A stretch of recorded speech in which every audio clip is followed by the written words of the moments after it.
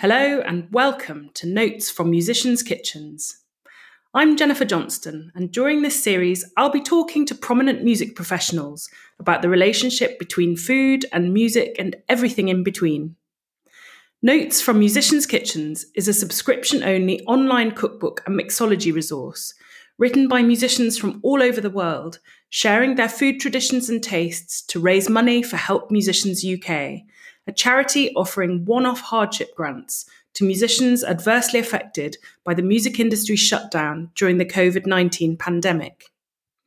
Food is not just a universal need, but also a universal link to our homes and communities, and a universal pleasure, just like music. We rely on food in the same way that we rely on music during extraordinary times like these, to bring structure and a feeling of normality to our days, to alleviate boredom and frustration, to entertain, to strengthen the feeling of community, and to bring comfort, joy, and solace. Notes from Musicians' Kitchens is a means of digitally breaking bread with each other, of sharing and appreciating our diverse food cultures, and of creating new memories. Please subscribe at www.notesfrommusicianskitchens.com. It's a one-off payment of only £10, every penny of which is a donation to Help Musicians UK. And you can also follow our progress on our dedicated Facebook and Instagram pages. I am delighted that my guests this week are conductor Robert Trevino and his wife, the pianist Giulia Siciliano, who talk to me from their home in Malmö. Although the rest of Europe has locked down in the face of COVID-19, Sweden has remained open, and so Robert, chief conductor of the Malmö Symphony Orchestra, has become a pioneer in trialling how to keep live performances going in this new age of social distancing.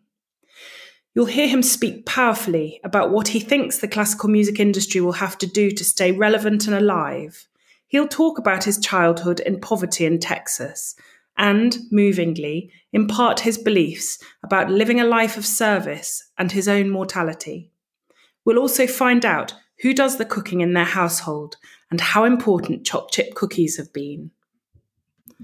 But first, a huge thanks to the sponsors of this series, Berry and Rye, Liverpool's beloved speakeasy, hidden behind an anonymous black door, a cocktail bar with a heart and great jazz. During lockdown, we've all become very aware of how important local businesses are within their communities. Berry and Rye and their mixologists, the best in the business, have set up a delivery service on Fridays and Saturdays where they bring their signature cocktails ready mixed to your door. Hugely appreciated, especially by parents who faced a stressful week of homeschooling.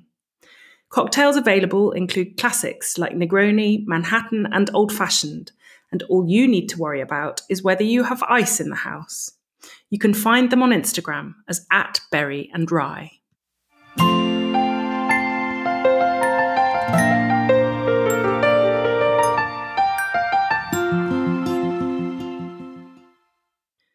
Now to introduce my guests.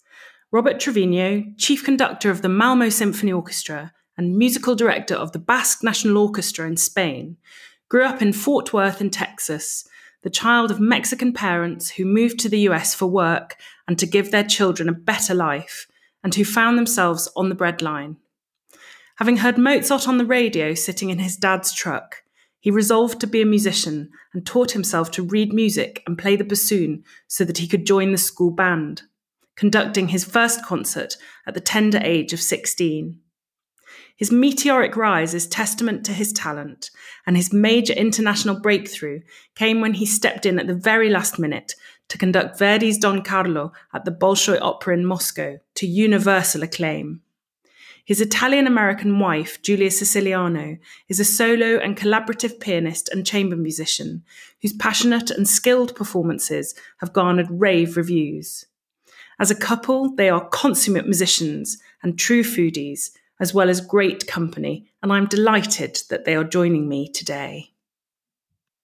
Welcome, Robert and Giulia. It's so lovely to see you both. How's it been going in Sweden? Been busy. We're not experiencing the same climate as everyone else. No, it's a curious feature of Sweden that they're the odd man out in Europe. You've not been on full lockdown like everybody else, How has that been in terms of daily life for you guys? Really, honestly, everything is more or less the same. Some specifics are a little bit different. Of course, if you're walking down the street, people usually cross the street and try to be on the other side. If you are in a shop, people stand very far away from you, but you're still able to function and do things.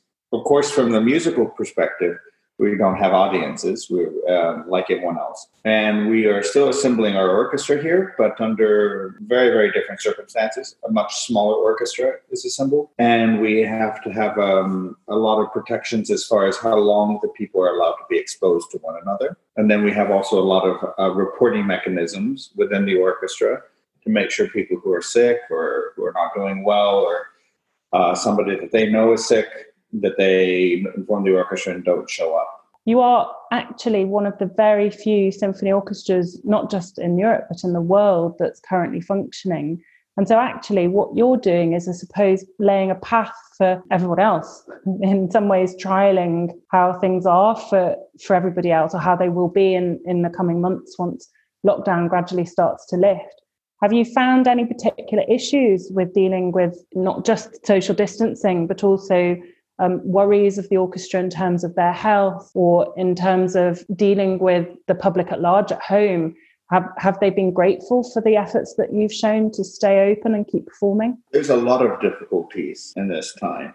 It's interesting because I don't know if I mentioned this to you, but in 2 weeks I'm leaving to Spain. And my orchestra there, the Basque National Orchestra, we're going to open the orchestra and start activities. We have 8 concerts in 4 weeks on the television that we're going to be giving. And that's at the time when Malmö Symphony Orchestra goes on their planned summer vacation.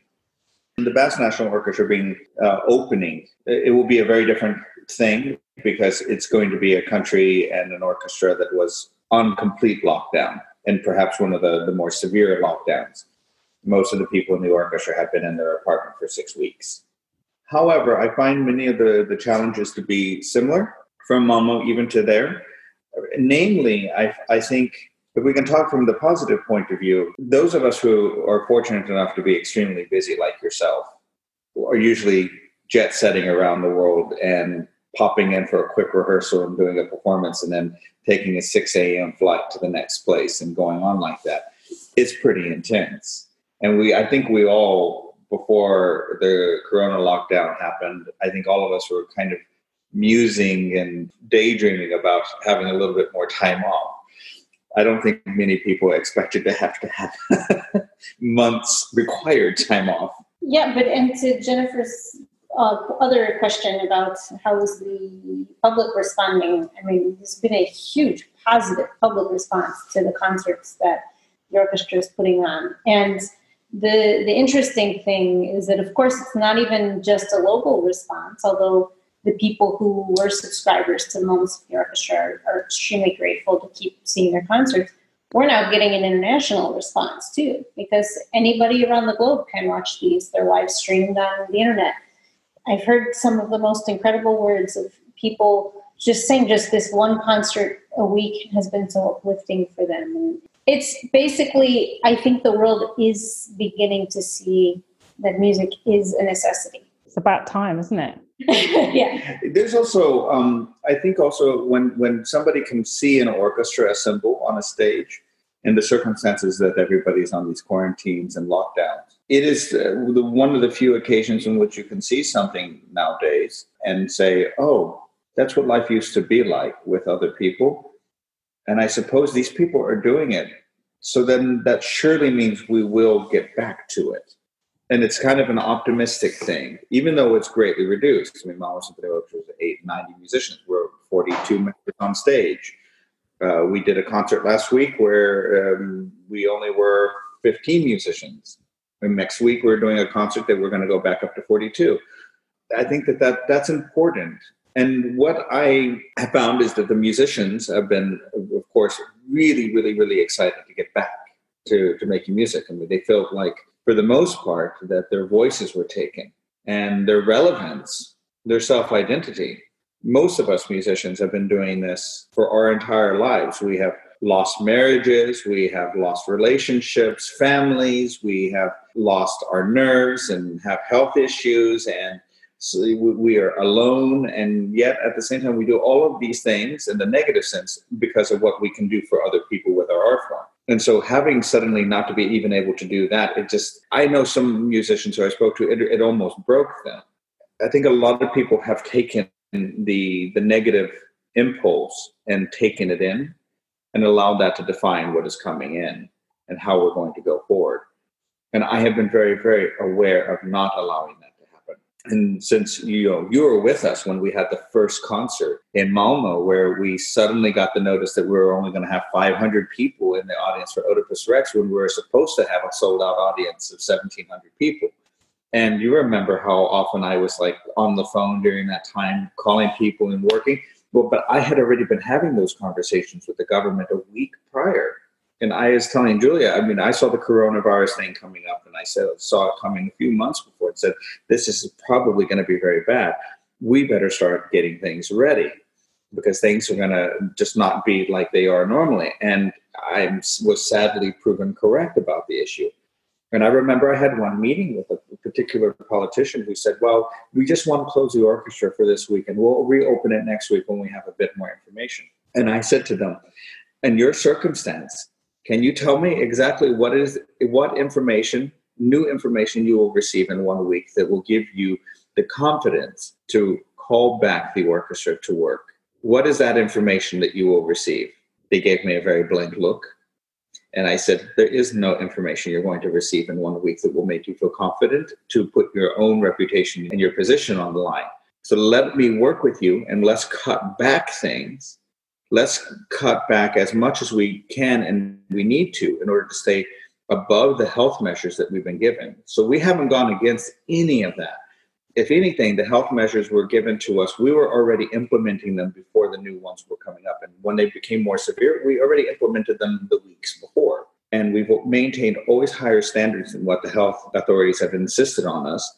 And they have been coming in every week and examining the workplace and engaging with our orchestra to make extremely safe conditions. Do I personally wish we could do a heck of a lot more? Oh, you bet you. Everybody needs to do things right, and I'm not a health expert, so I'm in no position, and I don't want to be in that position. But however, I am in a position to advocate for being able to maintain the orchestra's relevance to the society, not only in the case of Malmo Symphony Orchestra being relevant to the people of Malmo, but actually, it turns out being relevant to the whole world because music has gone silent.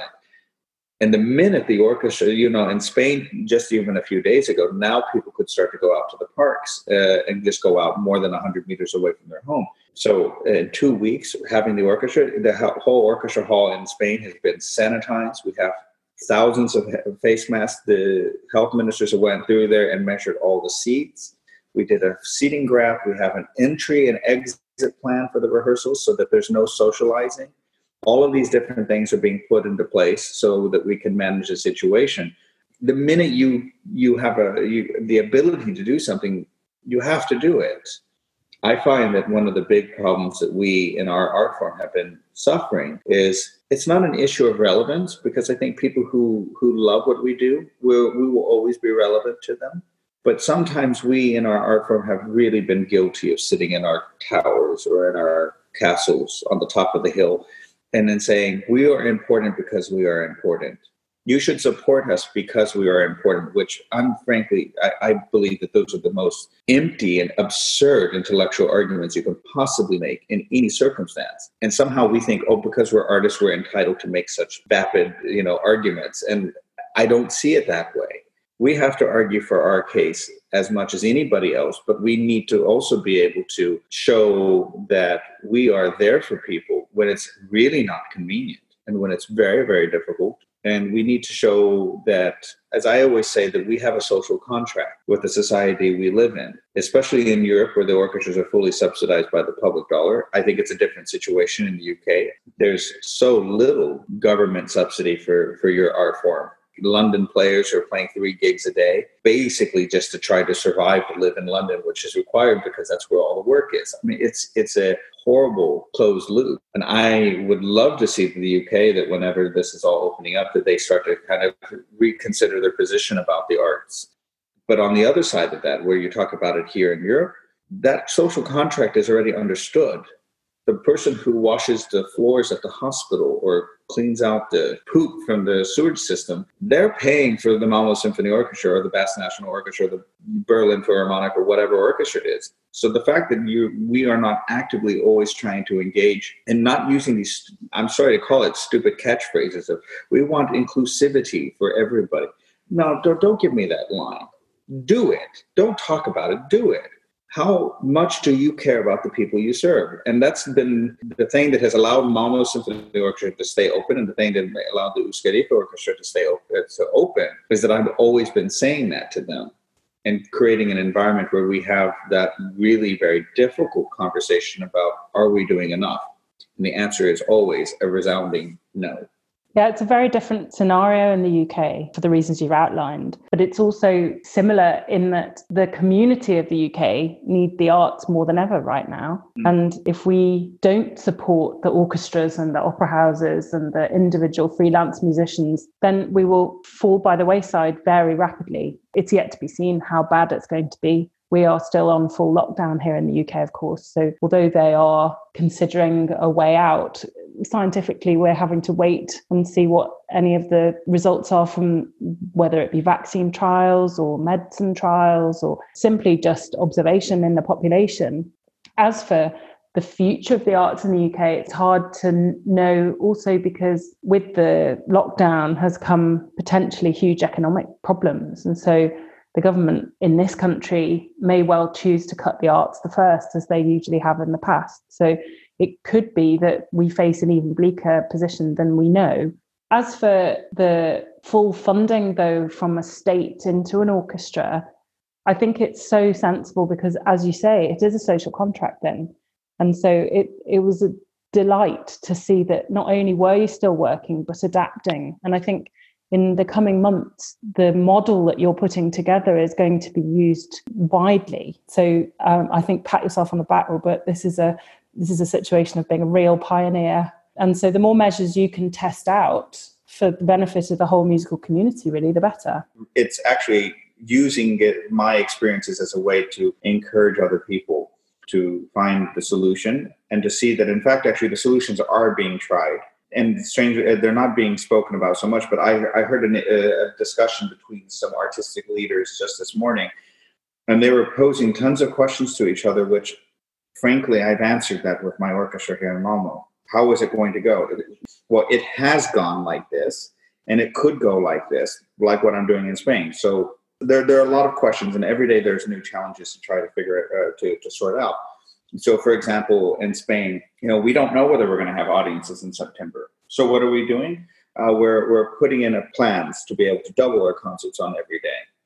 We're putting in plans to also discuss me canceling some of my guest engagements so that I can stay in Spain an extra week to then cover those extra performances. Talking about me going to Malmö and then blocking out this season and doing different scheduling.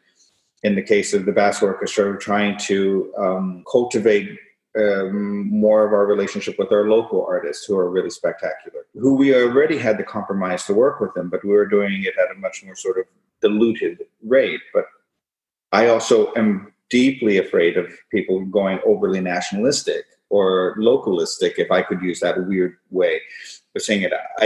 It would be better to do something that is overly local than not do something. But we have to keep in mind the fact that actually we as a conductor who leads two orchestras, I'm also responsible for the artistic well-being of the musicians and also the society and also my other fellow musicians, people like yourself, that I need to be aware that I need to always constantly be trying to open up more opportunities where it's possible for people to come and continue to express themselves, but also, to have a livelihood. It's using the orchestra as a system of social welfare for those who are interested in having the welfare of society's souls. I know everyone's having the conversations, but they have more questions than answers. Do you remember me telling you about that program I did in Spain with no program? And that we didn't announce anything that was on the concert, and that people just had to come into the hall and they sat down and got a whole concert of music, and on the way out, they got the program. The premises of that project was expectation, but it was also the fact that our art form, its birthright is spontaneity. It is creativity in the moment. I mean, it's certainly the live performance. There's no substitute for it. A million things happen on the stage, blissfully, wonderfully, that are completely unplanned. And that's why the live performance will never die away, because that's exciting to watch that evolve and happen in real time without, well, sometimes catastrophes, but mostly without. And actually, I was trying to implement the idea that we need to be a little bit more flexible and a little bit less rigid in our structures when I opened my last season in Spain. So it's no surprise that we're able to quickly open up and get moving, because I've been trying to foster this idea. Sure, you need to be able to plan everything you're doing. We need to know when this conductor's coming and that soloist, et cetera, et cetera. But at the same time, our art form is alive. So then if the moment like coronavirus has come, it's upended all the plans. I mean, I keep thinking to myself on some days, I remember what the old saying, man plans, God laughs. And I'd see all the wonderful machinations and designs that I made for my season, and all these little threads and, oh, we're going to do this and do that. It's out the door. But now that it's out the door, what can you put in its place? Actually, I find that very exciting. And I think it is more fresh. It can be very relevant. And if people dare to go out on a limb artistically, I think it's something tremendous that our art form has desperately actually needed for a long time. We're so, we know how marred our profession is, and rituals and traditions and contract legalese and union arrangements and circumstances of I will do this, I won't do that, et cetera, et cetera. It's from top down in our profession. Here you are at a circumstance where none of the previous agreements work. But the truth of the matter is, in my personal opinion, the situation we're in right now, in principle, with the changing environment and the lack of vision and the fact that we are at struggle to be relevant, has nothing to do with coronavirus. This has been a fight that we have been dealing with for a long time. Coronavirus has brought some of these issues that were simmering to a full boil right to the front door. And so, yes, of course, there are circumstances coronavirus has literally shut down your country. For sure, there's no way around that. But outside of that, what are you going to do as soon as you are given 1 inch to get back? And our structure is not really in place in order to address that quickly. It's not at all. And that has been at the root of so many of the elements of our art form for the longest time. That inability to be flexible or make quick decisions to be of service to the public in real time, that has influenced all of the decisions for as long as I can think about, as long as I've been in the profession. And we make incremental changes. But I'm going to take a look at YouTube and something like that. I mean, how long did it take for somebody to get up on YouTube and do a concert? The last time a symphony orchestra or our art form was involved in any real technological advances was the LP and the CD. That was the last time. We want to claim that Zoom is something that we've done. No, Zoom was here before us. We had nothing to do with that. Now, that's not to say that there are not innovations being made, but we haven't really been on the forefront of that. We've been really reluctant to be able to get on board with some of those things. And people looking at something like the Berlin Philharmonic digital platform, which is incredible and amazing, and saying, oh, but yes, isn't that a terrible idea, though? It saturates the marketplace, and et cetera, et cetera. Well, I don't know the last time you were with the Berlin Philharmonic, but I never see a lack of people in that hall because there's still a need for the live concert. So that expression that people say, oh, well, we don't want to put the content out there online because people will just stop coming to the concert. That's a bunch of bollocks,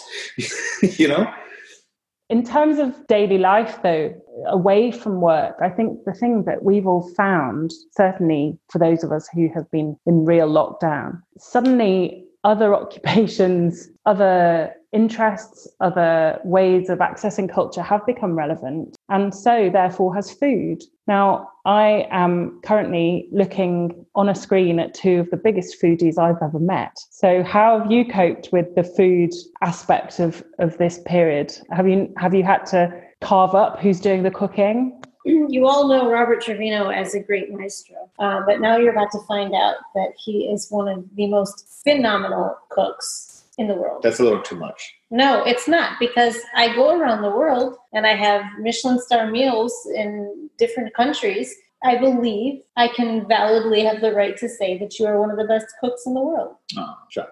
We haven't had to have any fights over, who's going to cook tonight, because Robert's always cooking. And so lucky me.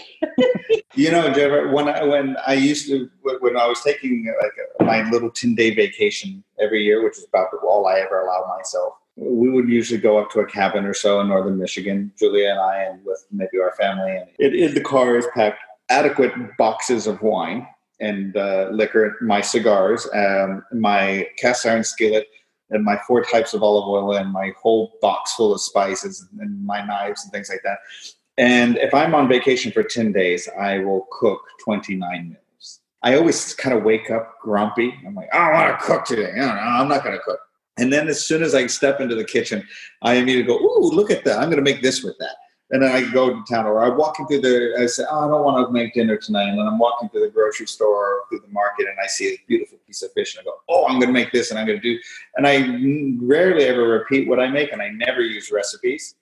I love it because I love to cook. So I've been very happily cooking every day. We went, please don't be too jealous, but we went out to a restaurant for the first time yesterday after quite a few weeks. 2 months. Yeah, 2 months. Because even though we were allowed to go out to restaurants, I felt it wasn't right for me to do that. The orchestra being open was my primary goal. That's why I stayed here. Julie, you remember, Julie and I had a plane ticket back to the United States, and we also had one going to Spain, and we were sitting there at breakfast discussing where we're going to go. My friend Wei Han was looking to going through Casablanca to get to Washington, D.C., and you were talking about, getting Greta Thunberg and getting her to give you a ride back to the UK on a boat. Everybody was looking at different things, and then we realized that we would be of service here in Malmo. So we decided to stay here, and it didn't take us very long. I mean, we were fortunate that our apartment here was being renovated, it was getting fixed, it was being ready. And right after your concert with us, I mean, the next day we were starting to sleep in our apartment here, but all we had was a bed, 2 towels, and a pan, and some forks and knives, plastic forks and knives, and stuff like that. And we ate on the dinner counter, and it was fine. And now we have an actual full-on place, and everything is here. It's really comfortable, and I've been loving to cook. I've been having such a good time with it, and it's much healthier too. I think that's something that's come as a surprise to many, is that if you cook for yourself, you generally eat better than if you eat ready meals. Have you had any food shortages of any kind? Only the first day when everybody started going panicking in Sweden. The only thing I think we saw a little shortage of, and it wasn't really a shortage, it was dried pasta. We didn't have variety. Let's put it that way. There wasn't 6 different types you could buy. Everybody had bought the other 5 types, and then just a regular old spaghetti was left. So, but there was still plenty of them, and that was fine. That was it. That was the only time we saw anything. And you could, of course, I have to admit, I mean, in our situation, we were moving into an apartment that didn't have any food. We didn't have anything in here. And the hotel at the Malmo Live that we were staying in, the day after you left, they shut the breakfast down. And they started doing where you had to order it in a room service style, and they were going to bring you just a box breakfast with yogurt and things like that. But all the restaurants started closing immediately. So in our case, we were staying in a hotel. We weren't in a very good position because otherwise, I mean, we would have found food somewhere, but all the restaurants and things were closed. So we went out to the grocery stores and we just went to town very quickly. And we got quite a few bags. And we were maybe a little bit more aggressive about that than I think we'd ever had been about going to grocery shop. But it was just simply because we knew that there were soon going to be 0 options for us. And for the first few weeks, there were 0 options because everything did actually just flat out close down because people had a very valid and justified knee-jerk reaction. But have you been cooking all your recipes that you have in your book? No. The Notes from Musicians' Kitchens recipe resource is clearly food from all over the world, and some of it involves ingredients that quite simply cannot be accessed here in the UK at the moment. As for bread flour, if anyone finds any, you could sell it on eBay for about £100 for a bag at the moment, because it's like finding the pot of gold at the end of a rainbow. Strong bread flour is become like the holy grail. People are doing so much baking at home.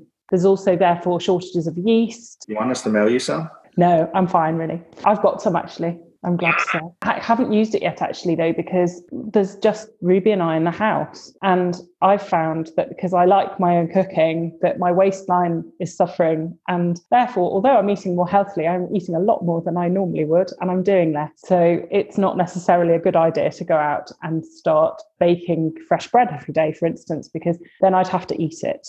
In the first week, there were a lot of emotions going around, and Julia was like, I need cookies, I need cookies, I need cookies, I need cookies. Actually, I think the first thing I did when I got my first cancellation in the States, I went to the breakfast hall at the hotel and I found myself a chocolate muffin, and I said, that's it, I am eating my emotions now. And that's pretty much where I was for about 2 weeks. Transitions have always been tough for me. And well, this was quite a transition. So we moved into our apartment. And of course, the first thing, we go grocery shopping. What was my priority? Ingredients for chocolate chip cookies. And I was buying, the dried rice, dried pasta, all these things. You know me, I'm very practical. But it's hard being in a new country whose language you don't speak, and trying to figure out, for instance, what is baking powder? It was a lot of me doing Google Translate in the aisles of the grocery stores. In terms of coping, though, and I hope you don't mind me mentioning it, Robert, but given your background, given your upbringing as somebody who grew up not having very much at all, having to live with very basic means, you're actually probably the best equipped person I know for coping through a crisis of this nature. So sometimes people say, upbringings are less relevant, but I think in this instance, yours is very relevant. Would you agree? It's nice that you say that, and I do agree with that.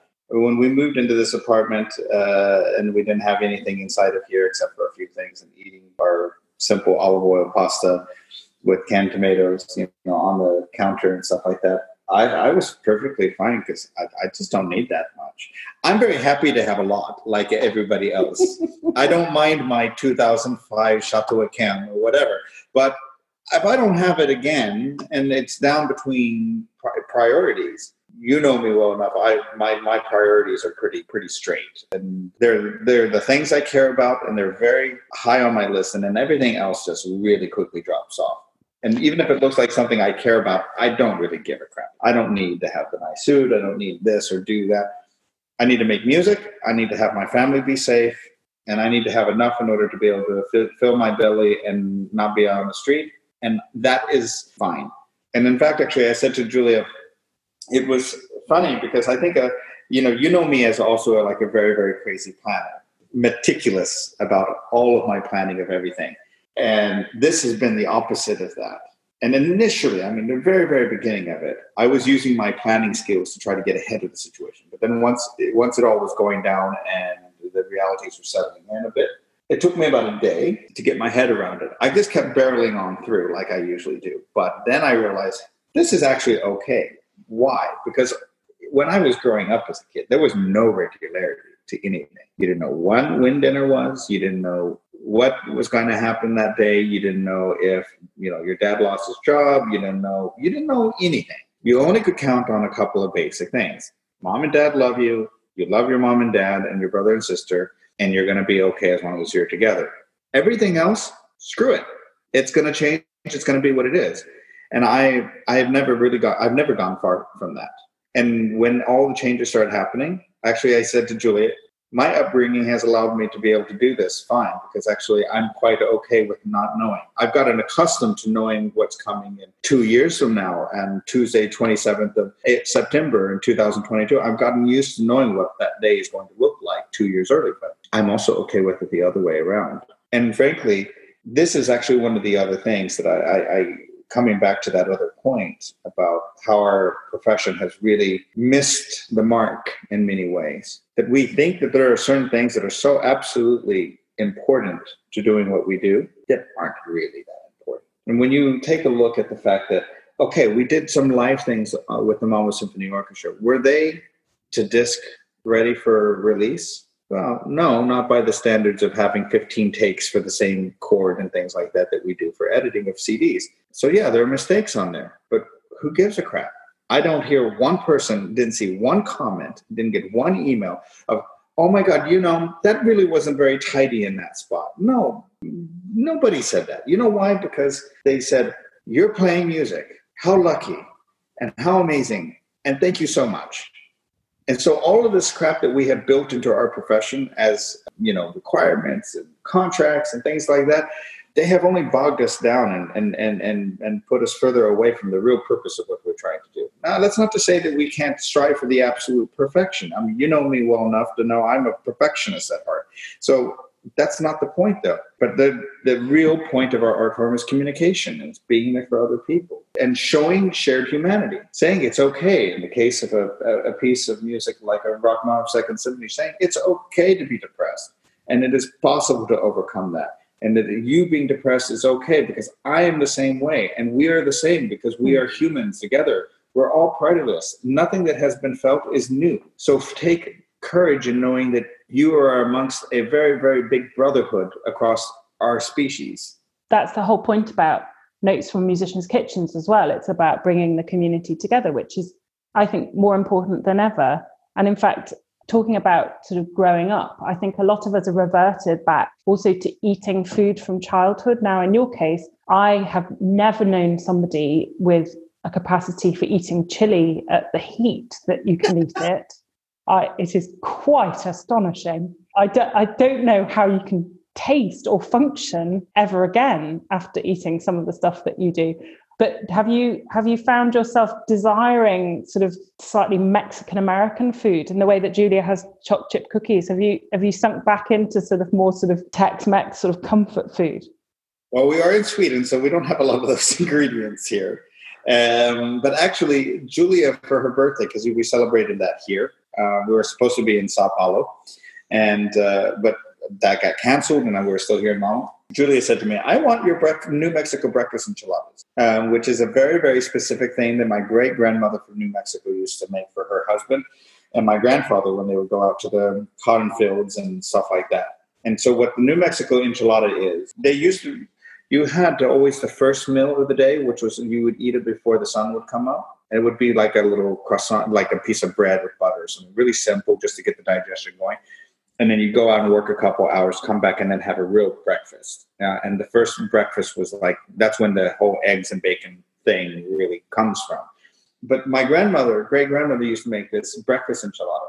And there's a very specific pepper from New Mexico. It's long, cylindrical, smooth. It has kind of like a mix between the ancho and the guajillo pepper. So it's not smoky, but it has a really rich flavor. And it's not very spicy at all. And you would hydrate those peppers, and then you would grind it up with a mortar and pestle, making a paste, and boil that. And then you would take hamburger meat or some type of meat stuff that you would have. You could even do it with refried beans if that was all you had.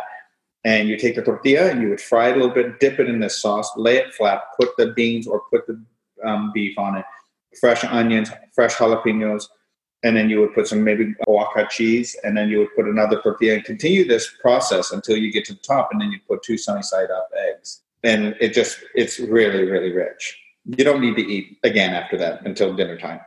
And Julia really wanted that for her breakfast on her birthday. It took me 2 bloody weeks to find all the damn ingredients to concoct something that resembled it. So to answer your question, I was craving food from his childhood.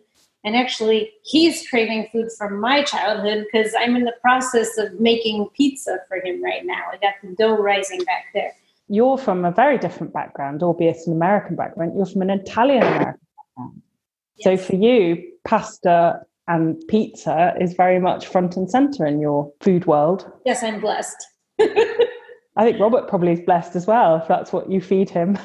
Again, he's been mostly feeding me, so. Yeah, I've hijacked their cuisine. I can make it pretty well now, but the pizza is something I don't do at all. Julia does that, and I wanted pizza. Please make it for me. And so now she's finally doing it. It's a pain in her neck, but yeah, it's okay. But he's been making dinner for me for the last 2 months, so I thought, why not? And lunch. I know. I actually thought back, though, to a conversation I had with you in San Sebastian, though, Robert. And I remember distinctly saying to you when I arrived and you said, well, are there any restaurants you'd like to eat at? And I said to you then, you never know what's going to happen in life. You should always take these chances the first and only time you may ever have them. And we had an incredible meal at Artsac, which is a bit like you saying about your childhood and the impact of it, that you don't need those things, but actually to have that memory, which is a really special memory, of eating, certainly for me, the first time I'd ever eaten in a 3 Michelin-starred restaurant, but also having the privilege of meeting Elena Artsac herself and also sharing a meal with some great people. We had such a great night. Yeah. And it's so lovely to have memories like that. And so I'm also living off those slightly at the moment, because if they never happen again, that's okay, because we did it and we did it all together. So I think that's also a community thing, is remembering what we had, remembering what we have, and hoping that we may get some of it back in the future. Yeah, I mean, we will get all of it back. It will come. The only thing, I try to be a little careful about how I talk about everything that's happening now, and I wouldn't want anyone to get the wrong impression that I don't feel a great deal of empathy for people who have experienced a lot of loss. And I'm not talking about the loss of work and the loss of dignity from that department. That I know very intimately. I remember those feelings, and also being unemployed myself, scavenging together a living by selling vacuum cleaners door to door, or doing whatever I needed to do to manage my life. But I'm talking more about the people who have lost their lives in this time. I'm personally not that afraid of the situation for my own personal health, partially because I try to stay always in a close contact with my mortality. I try to remember on a daily basis that today I'm lucky to be, and that to be alive is the exception. It is not the rule. We will spend most of our time being dead. That's just the nature of our existence as temporary beings. Now we can hope and we can aspire to the fact that our souls and our spirits go on to something else. But if nothing else, we have this. And I was talking to Julia about this, and as I said, the one part of this that is just gut-wrenching. Death is something we all have in common. Death that is something that's going to occur to all of us, and we don't have a choice in it. But when we all imagine our death, we imagine them in very different ways. And at the bottom, probably in the most despicable way that we can imagine our deaths being, is alone. And that is what this disease has done. It has bereaved people from the opportunity to experience the greatest transition of a person's life, the ultimate transition. And whether that is being surrounded, and it's one thing when an accident happens, that is exactly what it is. It is a sudden thing. But we all kind of say simultaneously, well, at least it was quick. Oh, at least they didn't suffer. But in the case of COVID, people suffer when they die. They suffer greatly, and they suffer alone. The people who want to be there with them can't. And I think that is the cruelest aspect of this disease. For those of us who are healthy and at home and not alone, we can take solace in seeing that this isolation has nothing to do with trying to stay healthy, but it is trying to maintain and to mend our relationships with those who we wish to pass with. And I see that in my case with being with Julia, that we almost were separated during this time because she would have gone back to the United States to do a concert, but we were lucky that we were able to stay together. I'm grateful for that. And I know that I'm not going to see my family in the United States for a year. I won't see them until December because there's very low likelihood of managing to get back until that time. And I miss them greatly, but they're all with each other. And so then I feel I'm comfortable with that. And I think to myself, I'm going to Spain in 2 weeks. And I spoke with one person yesterday, and they said, "Oh my God, don't you feel like you're going into a danger zone?" And I said, my life will come to an end one way or the other. I don't have a choice on when or how that's going to be. And I don't mean to say this in a glib way, but I can choose how I live my life. And if I have the possibility to live my life in service of my fellow man with my art form, I will do that, and I will die by that as well. And I hope I don't die by that, but I certainly intend to live by that. Talking about dying, I mean, there's not much you can say after hearing something like that from someone. So let me just stop the recording and then just chat. Thank you to Robert and Julia for joining me and speaking so movingly and openly about the lives and deaths that we face. Choosing to be a pioneer isn't an easy road to take, especially during this pandemic, requiring sacrifice and personal commitment and no small amount of courage. Robert and the musicians of the Malmo Symphony Orchestra deserve our collective thanks for keeping live music going for universal benefit in service of our global community. Please support Notes from Musicians' Kitchens by subscribing to our website, www.notesfrommusicianskitchens.com. It's only a tenner, and every penny is going to help Musicians UK, a great cause. Make sure to tune in to the next episode, where I'll be talking to another music professional about what food means to them, and keep an eye on Instagram to discover their identity. Thank you for listening, stay safe, and remember, food is love.